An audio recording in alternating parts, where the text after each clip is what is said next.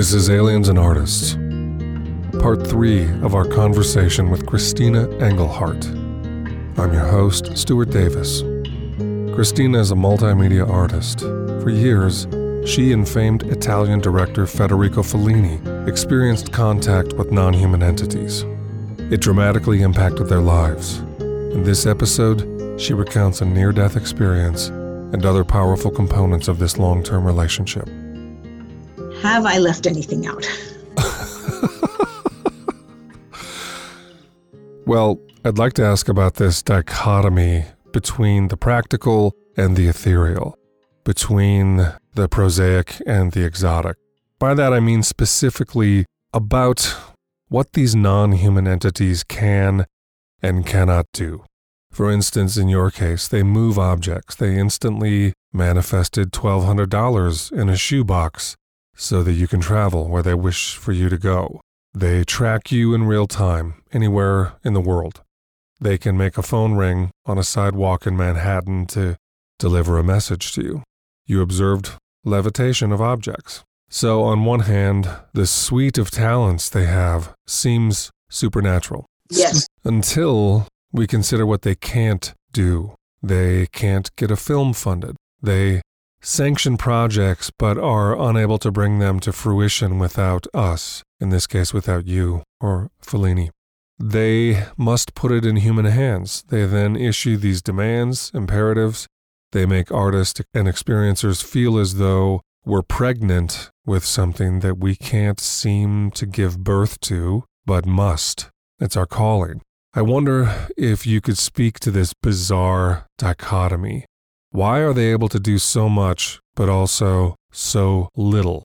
They can transcend time and space, but they can't bring an earthly project to completion. What do you feel about that? Is it frustrating? Yes. All right. So I think that they tap into, remember, if you've seen it through scientific where they have certain cameras that can see auras of people. So, and that the heart chakra sends out a wave, the mind, the brain sends out sort of electronics vibration. So I think that unseen, because we don't see you've seen this, what I'm talking about, where they'll see someone's heart and they'll see like the energetic wave come out. And it's some camera that's sensitive to this. So I think that is one way that they can tap into.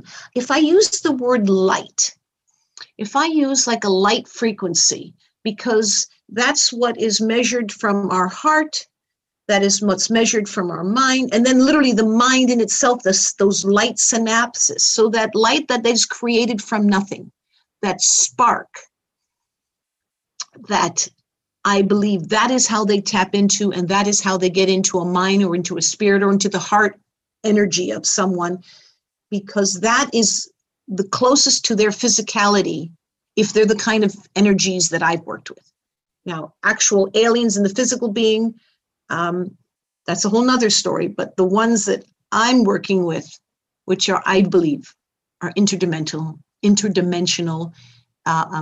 another dimension, all in its own, that can read and pick up and connect to this light source that emanates from us biologically. The minute our heart does not have that frequency, that energetic pull, I think that's when our hearts doesn't stop. I mean, these are measurements that scientists have actually proven, not just heat sensors of where there's heat in the body and such.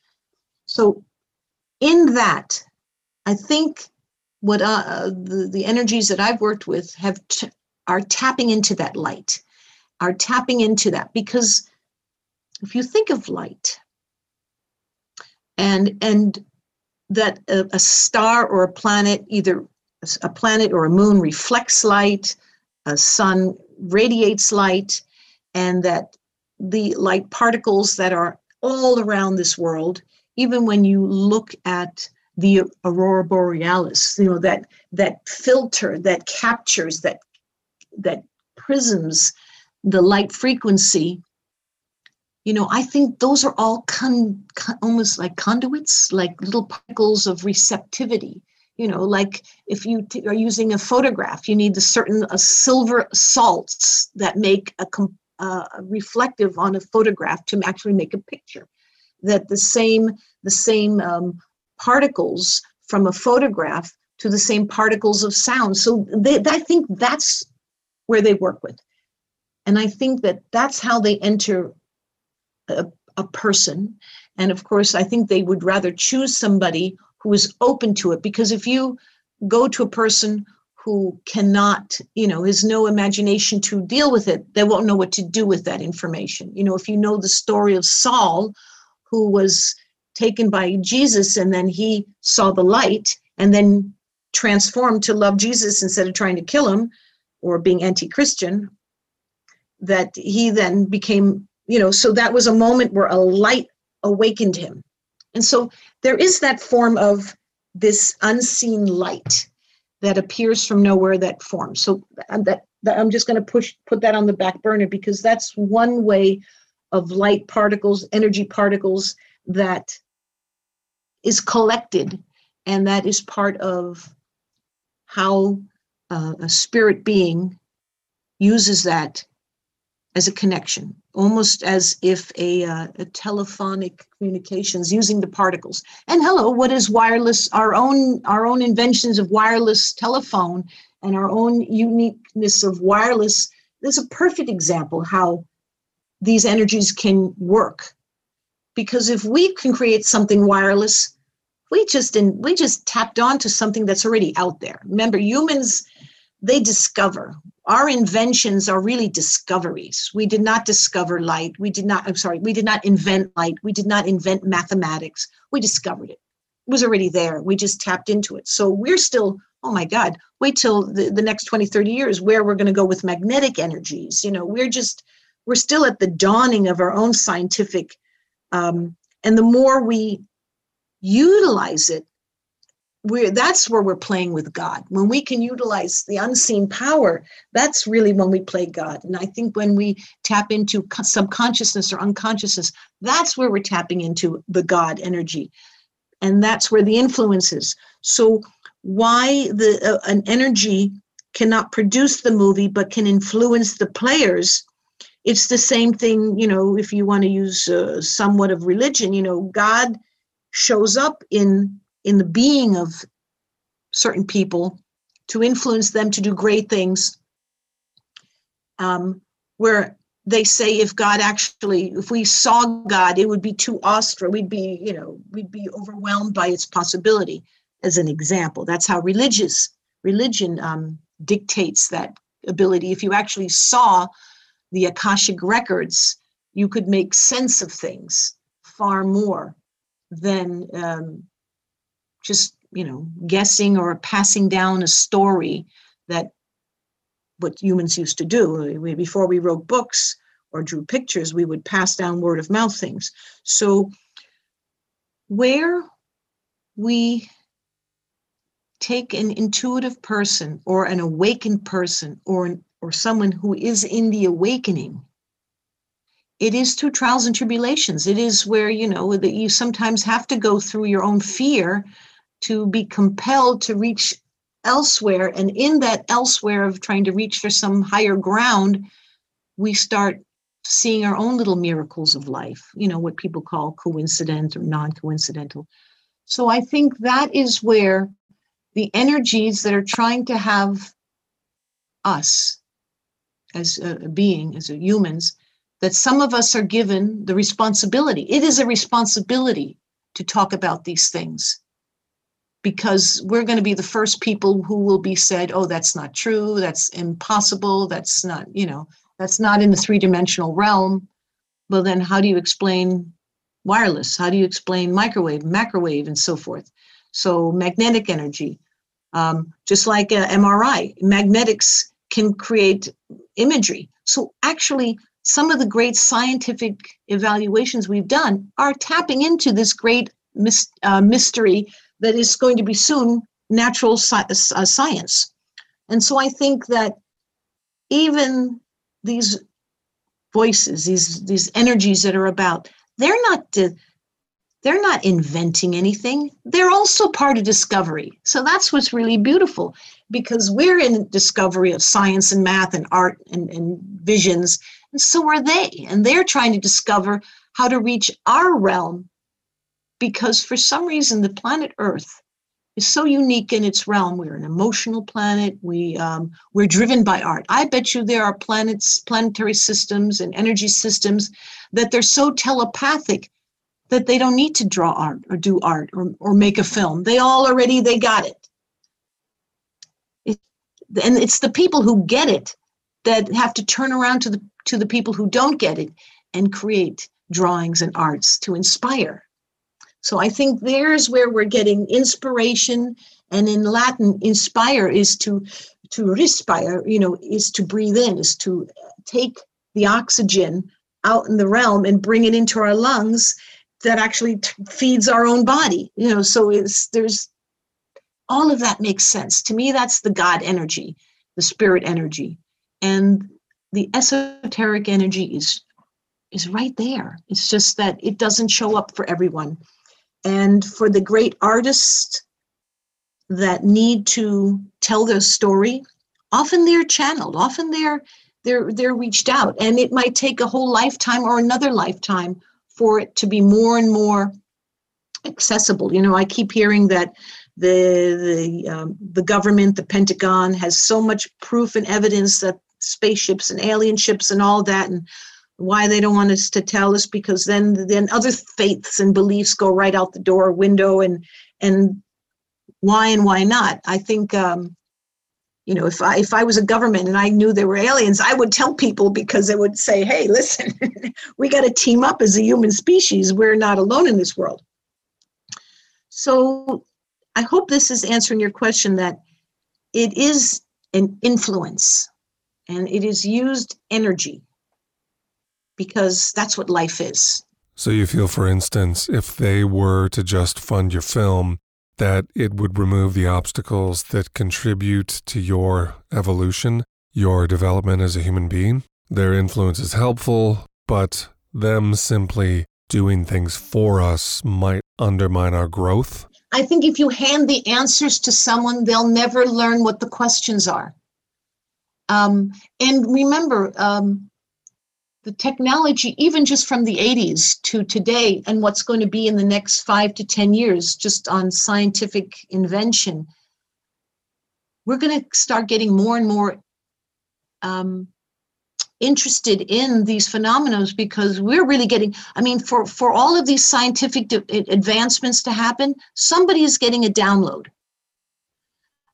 Christopher Nolan, as a director, when he did Interception, for example, and other projects, I think there are directors who like that story of the impossible becoming possible, the unknown becoming knowable. They are getting tapped into. My personal story, I think I couldn't get my film off the ground until I spoke with you. Who knows? There might be somebody who listens to this who'll tell somebody else, who will then say, "Oh, what's that book that girl wrote? Towards the Moon with Fellini." Okay, let's get that book, Towards the Moon with Fellini, and gets passed on. It could still happen.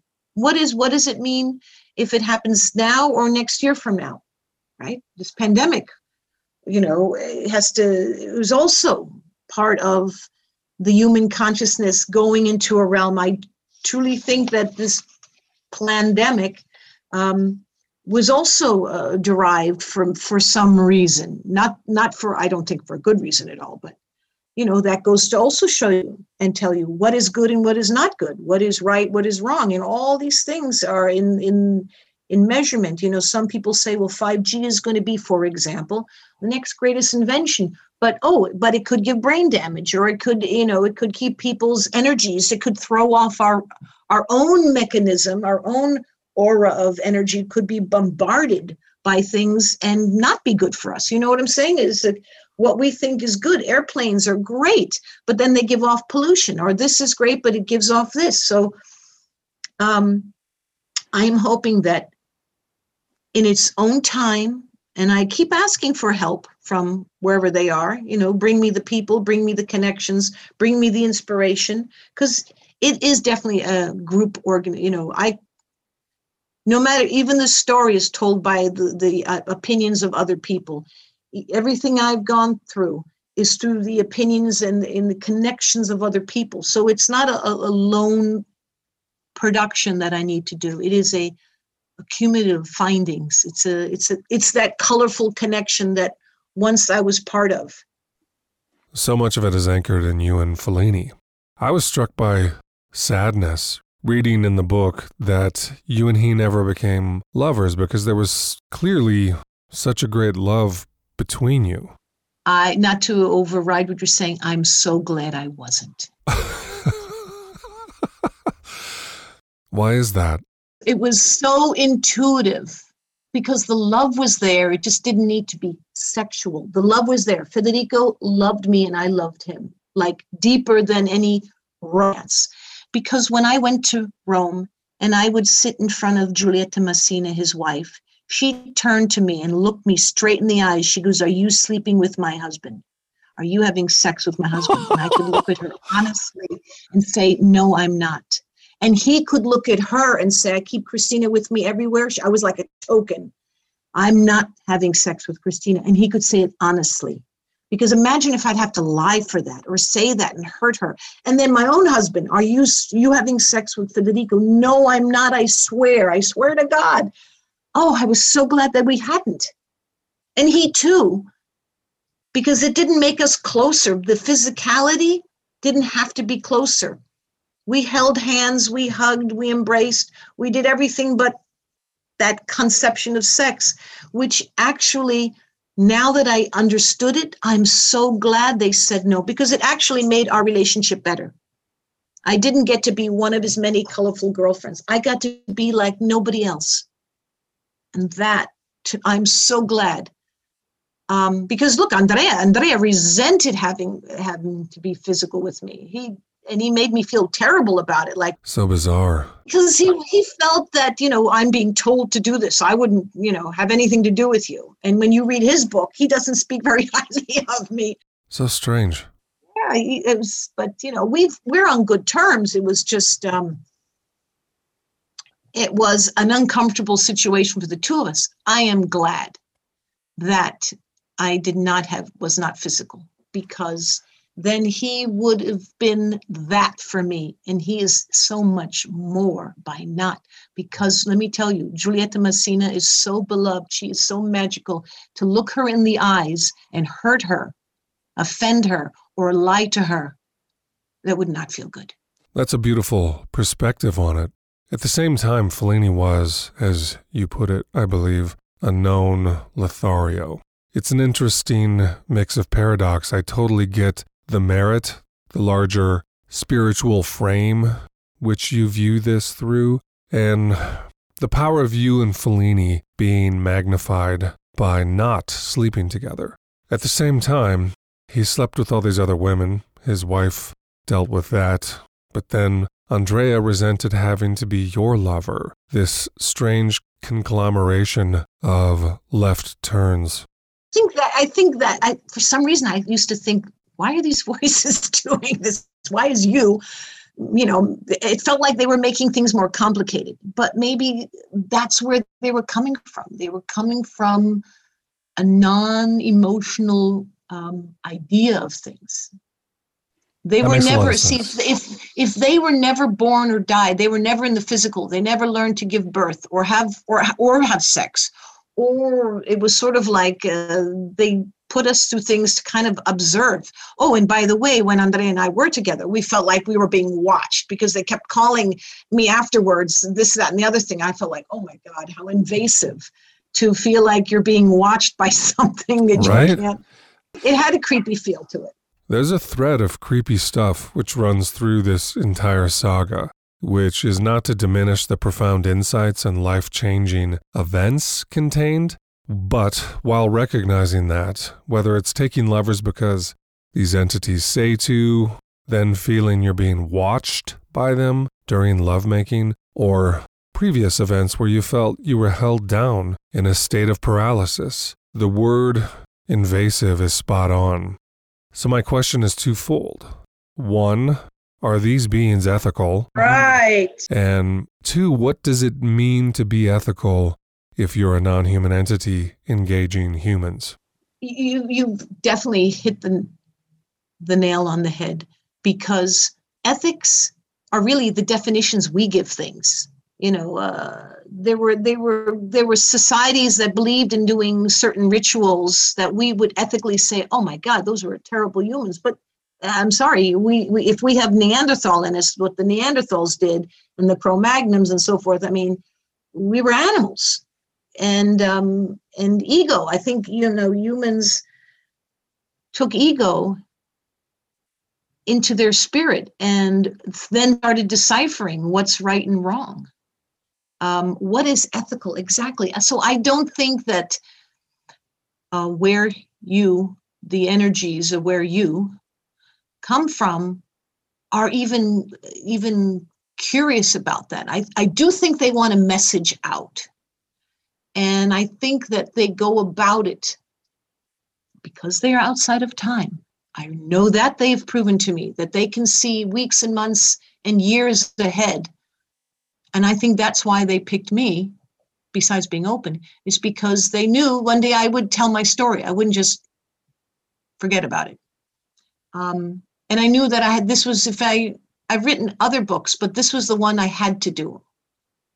This is the one I had to do because I showed up. I said I'd do it, and I did it.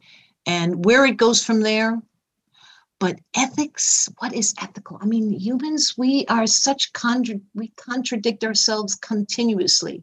Look, we have a master, which we call a spiritual master, Jesus Christ, and then we have to hang him on a cross. I mean, what's ethical about that? You know what I'm saying? Why do we humans do? We do our own undoing. Yeah. So another form of life energy that comes in as the great observer. If they make a few crazy things happen, we're still dealing with our own ethics. I can't even imagine something else knowing what that is. Fascinating. Let me extend that query to include them telling you, don't eat meat, don't use drugs. These are themes which appear again and again in Contact. So on one hand, we're asking, are these beings ethical? Well, that's complex. However, they demonstrate strong preferences when it comes to some human choices. Don't eat meat, don't use drugs, emphatic quasi-ethical directives. Are you still a vegetarian? And whether yes or no, why? Well, my household is vegetarian, but I have eaten meat on occasion. When I do eat animal, I try to think like an American Indian did, where then they eat the chicken. I thank the chicken. I thank the chicken or the whatever small piece of meats that I have eaten. And I try to use it that I thank this animal and this is going to sound strange, but this is the reasoning I have for using meat on occasion, rarely. But I thank that man because that cow, that chicken would never accomplish the things that I can do. And by it now entering my body, that chicken, if I do something great and kind and good, that the vibration of that chicken has risen remember, it could have done nothing other than being a chicken, but by entering me and I do something kind of good, and it's giving me a certain protein that I believe that I need, or any human would need. If I do something great, the chicken's energy, the cow's energy has been risen, because that's the only way a cow can do something artistic, is when it nurtures the body. You see what I'm saying? It's sort of like the paint and the canvas. It's the paint, and it could never get on the canvas without the person who is digesting it. Now I'm not saying that's what anyone should go by or faith, but that's what I've implied. And then I bless this animal. I say that I hope that if I'm going to eat this animal, I hope I do something good today, that its life did not go in vain. And that's the most important, that its life did not go in vain, that if I do something kind, I will think all day that I ate this chicken, and that I'm going to bless this chicken and thank this chicken for that. It's not a random thing. I do believe, as the American Indians did, that's how they treated their animal production, their animal, when they needed an animal. It was, they blessed the buffalo, they used every part of the buffalo. Nothing was just a sport. They didn't hunt for sport, they hunt for need. And we use animals, we've gone overboard. And also, I do believe that the agricultural world of using animals is destroying our planet. The pollution, the grazing, the palm oil. I mean, I think we are doing a lot of damage. We could, the foods of the future probably will be in indoor growing, what do you call it when you grow things in water? The new way of hydroponics. I think that's going to be very, very helpful. Because, by the way, when we start using alternative energies, more green energies like solar or wind, we need acres and acres of land to have these solar winds and panels, which is fine, but that's taking away from what we would grow on. But if we grow it hydroponically, we could actually do a lot of good in this world. If we did limit our meat intake, if we all didn't eat meat 3 times a day, if we could really make, just think of most animals that are killed in the meat packing industries goes to waste. Doesn't even make it to the table. It's not purchased at a certain time, so the animal is just wasted, and that affects me. So, and I think that affects anything looking down on this planet, but the amount of suffering that is done doesn't have to. But that's me, because I'm vegetarian in many ways, but when I go to work and they serve us lunch, whatever they put in front of me, I bless it and thank it and I eat it, because then it's the food for the day. And maybe one day I'll change that, but other than that, there's no other reason why I need to eat meat. We make wonderful dishes without meat. With drugs alter our consciousness, make us make poor choices. And yet there are drugs, like medicine drugs, that are helpful. I think that they've referred to drugs as mind-altering drugs that are, and yet, look, Castaneda, all the, metaphysical, hallucinogenic drugs, the ayahuasca and the peyote and the psychedelic mushrooms, those are drugs, those are plants that have very powerful meaning. If anything, they've actually opened up the mind of people to see differently. So, those are natural drugs which are used for almost enlightenment, versus drugs like cocaine, for example, which just keep you hooked on something that really don't make you smarter or better. As an example. So, this idea, some have proffered, that Castaneda was behind all of this, that he was punking you and Fellini and all the others throughout this experience, trolling you. Were you not standing there with Fellini and his entourage when Castaneda reacted to this whole phenomenon of the voices and the calls? What was his affect? How did he respond in that moment? Didn't he flee from the room? Did that read like the behavior of someone who spent 4 or 5 years elaborately manipulating the lives of 5 or 6 people across continents? It seems patently absurd. Can you describe being there with him in that moment? Well, it made me wonder if there was not, that was like the first moment I thought, is he a bit of a fraud? Because remember, I had read all his books. I thought he was pretty magical. And I thought, well, then I thought this was Don Gennaro. It wasn't Carlos who was making the voices. I thought, because if you read the books, the real magicians, the real shamans are Don Juan and Don Gennaro, who crossed over. They already, when you get to the later parts of his books, Don Juan and Don Gennaro were already in the non-physical realm. They didn't die, they just transcended. So that's who I thought this was, Don Juan. Because that's where the magic of his books were, that there was this other realm that you could tap into and that could tap into you. So for a long time, I still thought it was, but I thought, Carlos, he has all these women around him. He's a manipulative, he's cultish.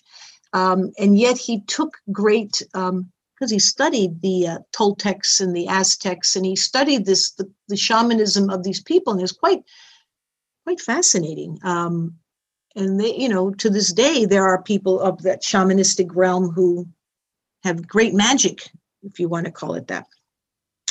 But At first I thought, oh my God, when he left the room, never to be heard, and he was devastated, I thought, he's not behind this. Oh my God, we are really dealing with something so unusual.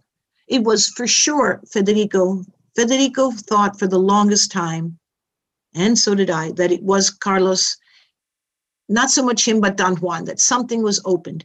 And that when we told him that there was something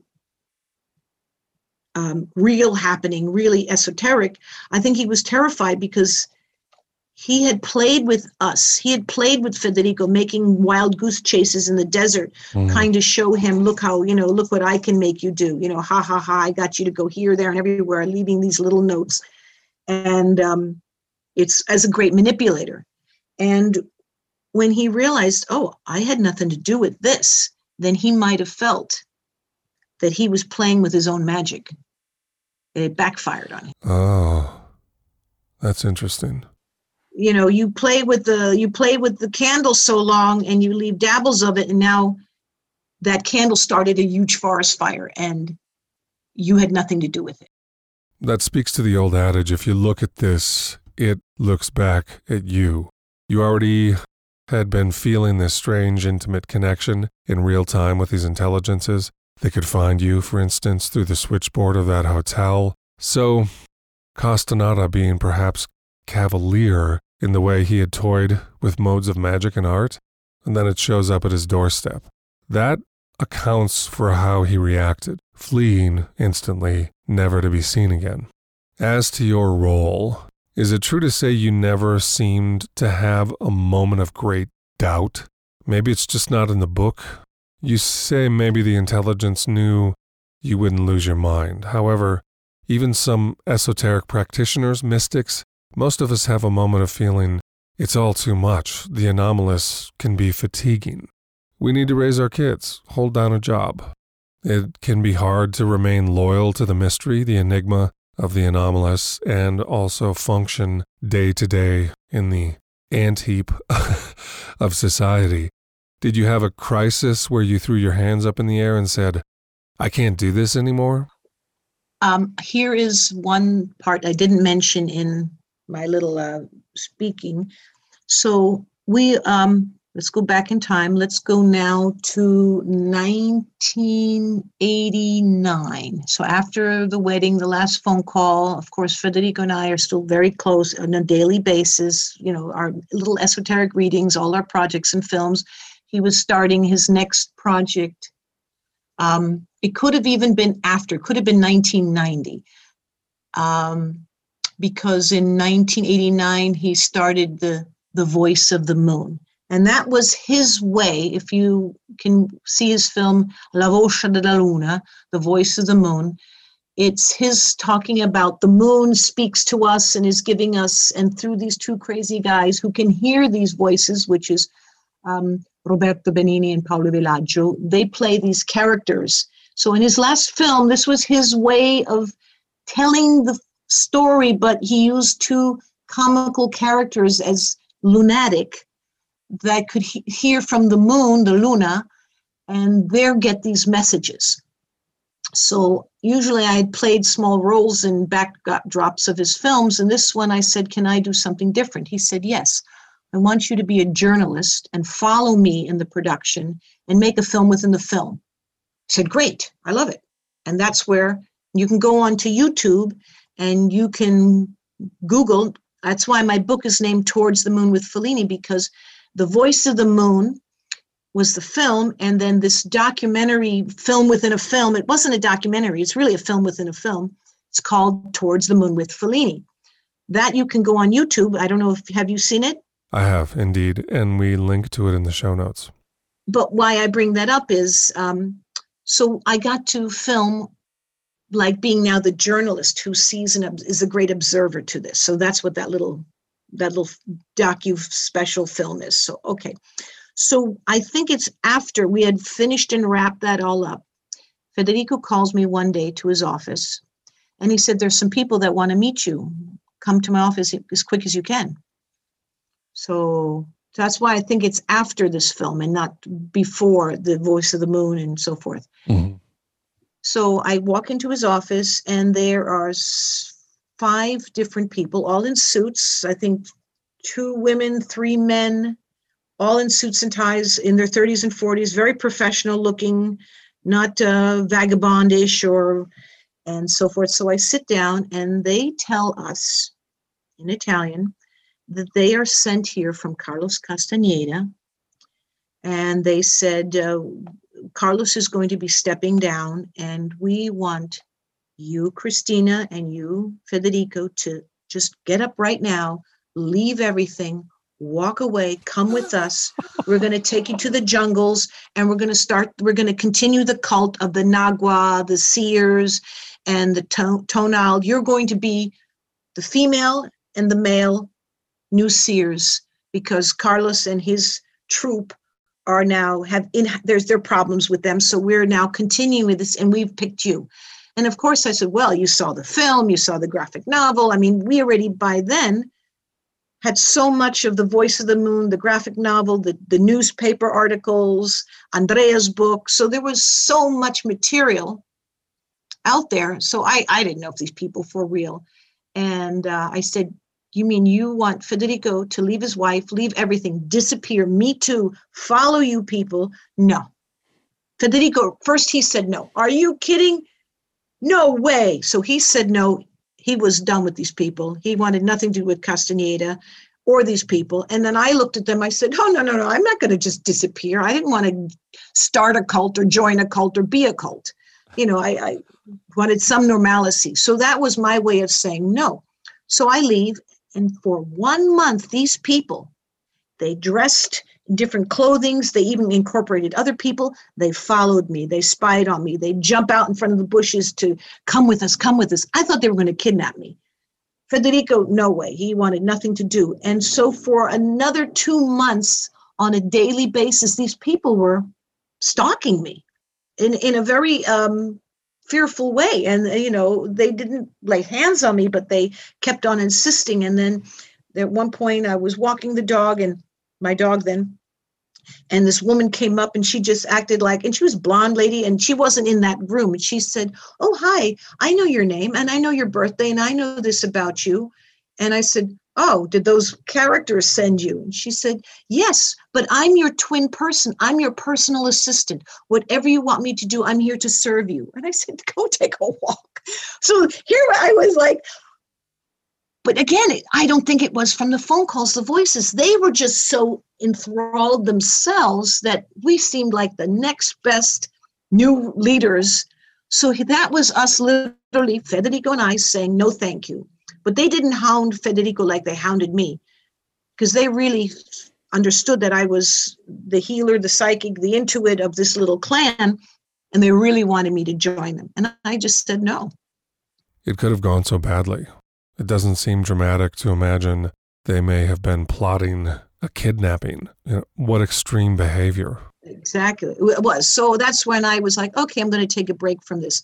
Now, mind you, in 2005, there was one film crew from Italy who came. They supposedly had optioned the rights to Tullio's notes and the graphic novel, and they were going to do a film, but they didn't have their act together. So I introduced them to people in Hollywood, and I thought, okay, hey, listen, this could be my film crew.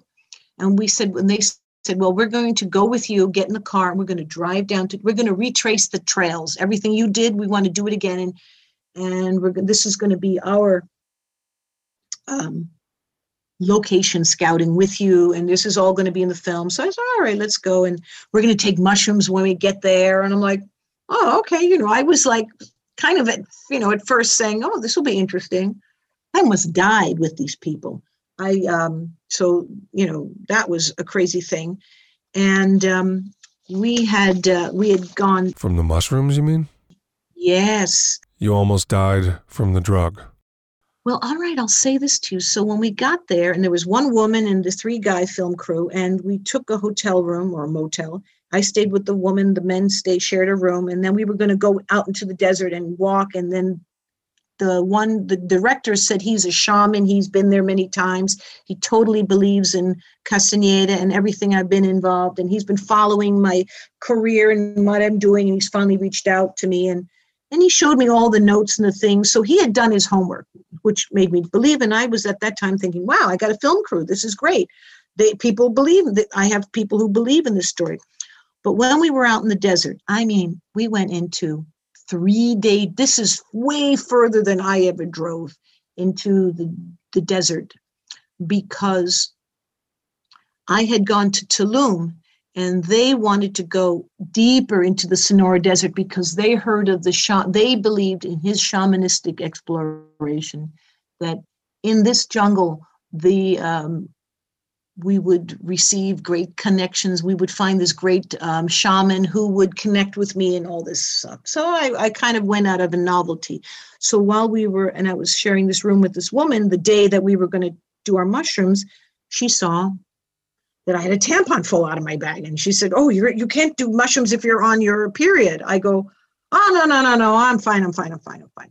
Well, guess what I learned? You cannot do mushrooms when you're on your menstrual, because everyone by 4 or 5 hours later, they were all back to normal. We did this at noon. I almost died because one of the people with us was a doctor. And while everyone else was waking up and coming back, I went into such a deep place. My heart rate was out of control. My eyes were rolling back. I was trembling. They couldn't resuscitate me. And this went on till 10 o'clock at night. They thought I was going to die there. And I went somewhere. I do believe I crossed over in that time. And what I saw and what I experienced was so phenomenal. Just like in every crossing over, you follow the light, your skin is glowing, you transmute. I mean, there was so much. There was hundreds of people roaming the desert, all glowing, following this light. And this voice was following me, telling me to start saying my goodbyes to my family and friends in my mind and letting go. And then when they said, now you have to let go of your children, I was like, oh, no, wait. And I was just so ready going with this everything, because it was very hypnotic and very soothing. And I said, no, I don't want to leave my children. And then this voice, almost like an angel that I couldn't see, but it was around me. He said, a masculine voice. He said, well, if you're not ready to go, listen for your name. And I stopped, because even though I felt this pull towards this light, and I was glowing, everyone was glowing, but they were like zombies all going to this light. And I stopped and listened. And I heard, Christina. And then also I opened my eyes, and there, I'm back in the desert. There are the 5 people around us, the film crew, splashing water on me, shaking me, slapping me, taking my pulse. And when I came to, they were like, oh my God. They had all come out of their 4 or 5 in the afternoon. They were done. And this is 10 o'clock at night, and they didn't know what to do with me. And this was deep, deep in the heart. So, I kind of woke up, and it took me days to get back into my body. I felt so out of it, like a zombie, like I had really gone someplace. I'll never forget this. That is also like the movie Impact, where Jodie Foster is in those 6 minutes where they can't explain it. It was so unique. I'll never forget that. But that was a moment of, again, when they said, don't do drugs, I was learning the hard way. Oh, God. So there you go. And that was the last time I'll ever do mushrooms again, because that was too dangerous. And I am still apologizing to my daughters for being so foolish. Wow, that is so deep. It seems that sometimes in the spirit of Salvador Dali, who said, I don't do drugs, I am drugs, there can be a redundancy for some people where administering state-altering compounds adversely interacts with their existing sensitivities, almost as though the recipe fails.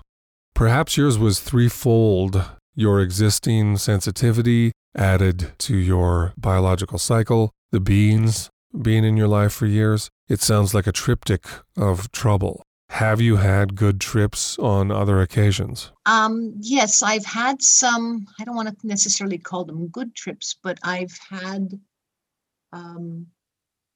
for example, there was one of the times I had, in the beginning of this whole experience back in 1984, 85, before I had moved to Italy, someone gave me some mushrooms and I took them on my own. And one of the things I was going to do before I knew I was really moving to Rome, I was going to buy an apartment, and I had the money. I was ready to meet the bank. So before I even knew what was really going to happen, I had everything set up. All I had to do was go sign papers. And I was by myself, and I thought, oh, let me have a couple of mushrooms. So I took them, and whoa, I was like, was not such a good experience. It was like I was trapped in some kind of a checkerboard prisms where lights and colors are flashing so out of control. I was a zombie. And I was now like, okay, I can't control my body. This is very uncomfortable. I want to get out of this. It was like a maze of kaleidoscope colors bombarding me, and I couldn't see straight. It was not good, but I heard this voice. And the voice said, don't get the apartment, go to Rome. Don't get the apartment, go to Rome. When I came out of that, and it took hours, and I was like, whoa, I don't like this. Boy, this mushroom was not such a good idea. I called up and I canceled the apartment. And that's when I said, okay, I'm going to go to Rome. Wow. And then my life changed. So, and that was like such a clear message. Now, was it you? Was it the voices? I don't know, but it was just like that voice that led me when on that later mushroom high, which in 2005, I was, it said, get ready to let go and your life is like a movie. Your life is like a movie. You can see all the characters and all the people in your life. And it was like I had an overview of my life. And it wasn't only until to my children, which is total heart chakra, that I knew I had to stay here. But I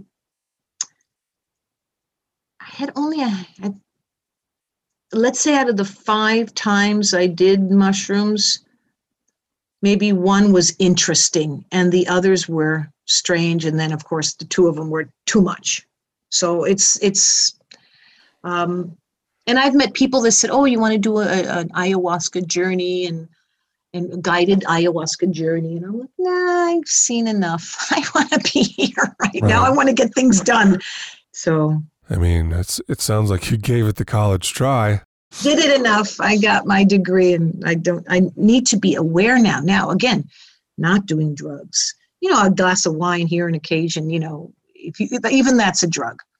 But best not, and I do like a glass of wine here and there. But, where to this extent, I think clarity for me is the new high. My high is being crystal clear, because I want to find the words. I want to use parts of my memory and my psychic emotion that gives me information. I don't want to be deluded or swayed to something that, because if I wasn't already open, then I'd say maybe I need it. Because I'm so open that I get too much open, and then it's really not helping me. And I don't want to call in the voices. I mean, wherever we are, I'll see them in the next life. They don't need to come visit me. If they have to, they're going to do it, whatever. I don't know. But they were daunting. They were daunting, and it was overwhelming at times. And it wasn't like, oh, this happened once or twice. This went on for years, and to the point where I felt controlled and manipulated. But they never hurt me. I almost felt like they protected me. Like if somebody were to do something negative, something would happen to them. And then I would say, oh, wow. Oh, I felt like that was a little bit of protection there. But I didn't want to push any luck. I didn't want to do anything. And right now, telling the story, finding the connections to the artistic mind, that's to me interesting. That's where I want to go with this story. If there's a message in this film or the book, or what could be, or in me recounting the story, is that it is a direct connection to the esoteric mind, the artistic mind, the inspirational mind. That's where I think this is meant to go. And that that other dimensions are outside of time, and outside of time looks back on this earth and sees how we're being very, from eating animals to using drugs that are not beneficial, like methadone. There's some drugs that are they're just mind controlling. They don't, like some drugs that help save a person's lives, and some other drugs are just to keep us hooked, like heroin, for example. I haven't heard an experience where heroin has really saved or helped a person. For example, there are just some drugs that are meant to help a headache and other things that are meant to make you addicted. So you make poor choices versus good choices. I want to make good choices so I can stay in the light, be an educator of information, inspire artistic people. I think that's my favorite high, is if I do a reading or if I'm working with someone and I've inspired them to do something that they can capitulate in their own mind as something worthy of their inspiration. That's my Academy Award. I'm happy when I inspire, help, improve things, and also get to the nitty gritty, the secrets, the inner lockings of the mind, where we can make choices, better choices. For more information on Christina Engelhardt and Federico Fellini, check the show notes.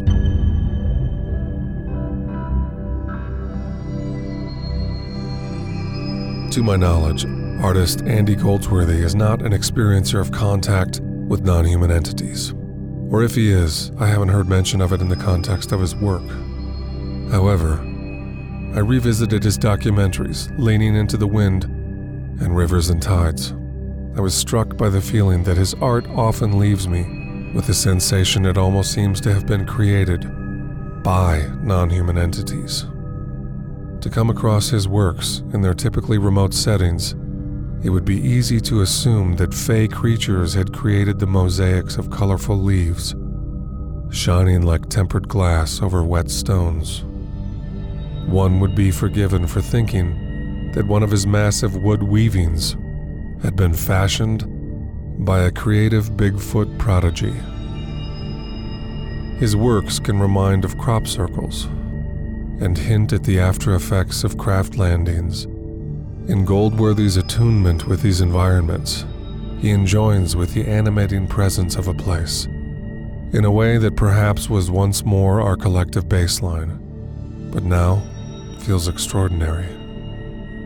Often he'll be in a relationship with a particular tree or place year over year, season after season. Maybe I'm just being retro-romantic. But also, perhaps the atrophy of intimacy with our places and plant beings is something fundamental we need to recover to become more whole. For more on Andy Goldsworthy, check the show notes.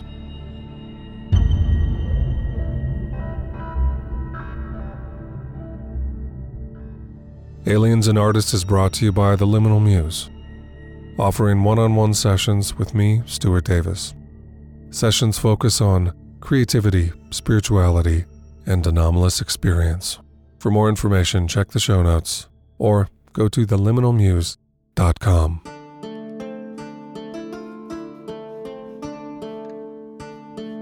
In the Renaissance, patrons were protectors of creators. In fact, the word patron comes from the Latin patronus, which is related to the word pater, or father. And if your dad was anything like mine, he was a Florentine banker. And florid Florence flowered in father's Renaissance. So much so that dandies, nobles, clergy, and confraternities arted to their heart's contento. Great as those Renaissance patroni were, they are but fecal impactions next to the patrons of this show. Your motherfucking Medicis.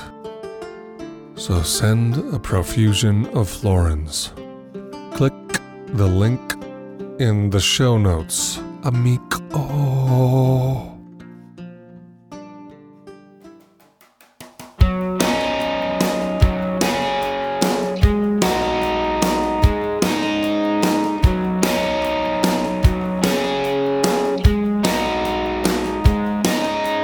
All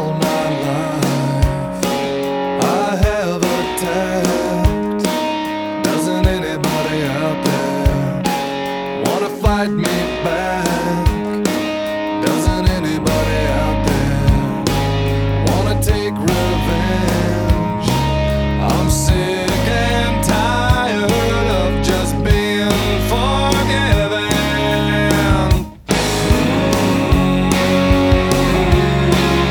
The ground begins to shake. A mountainside, an earthquake. All the faults in California run directly through my head. All the faults in California are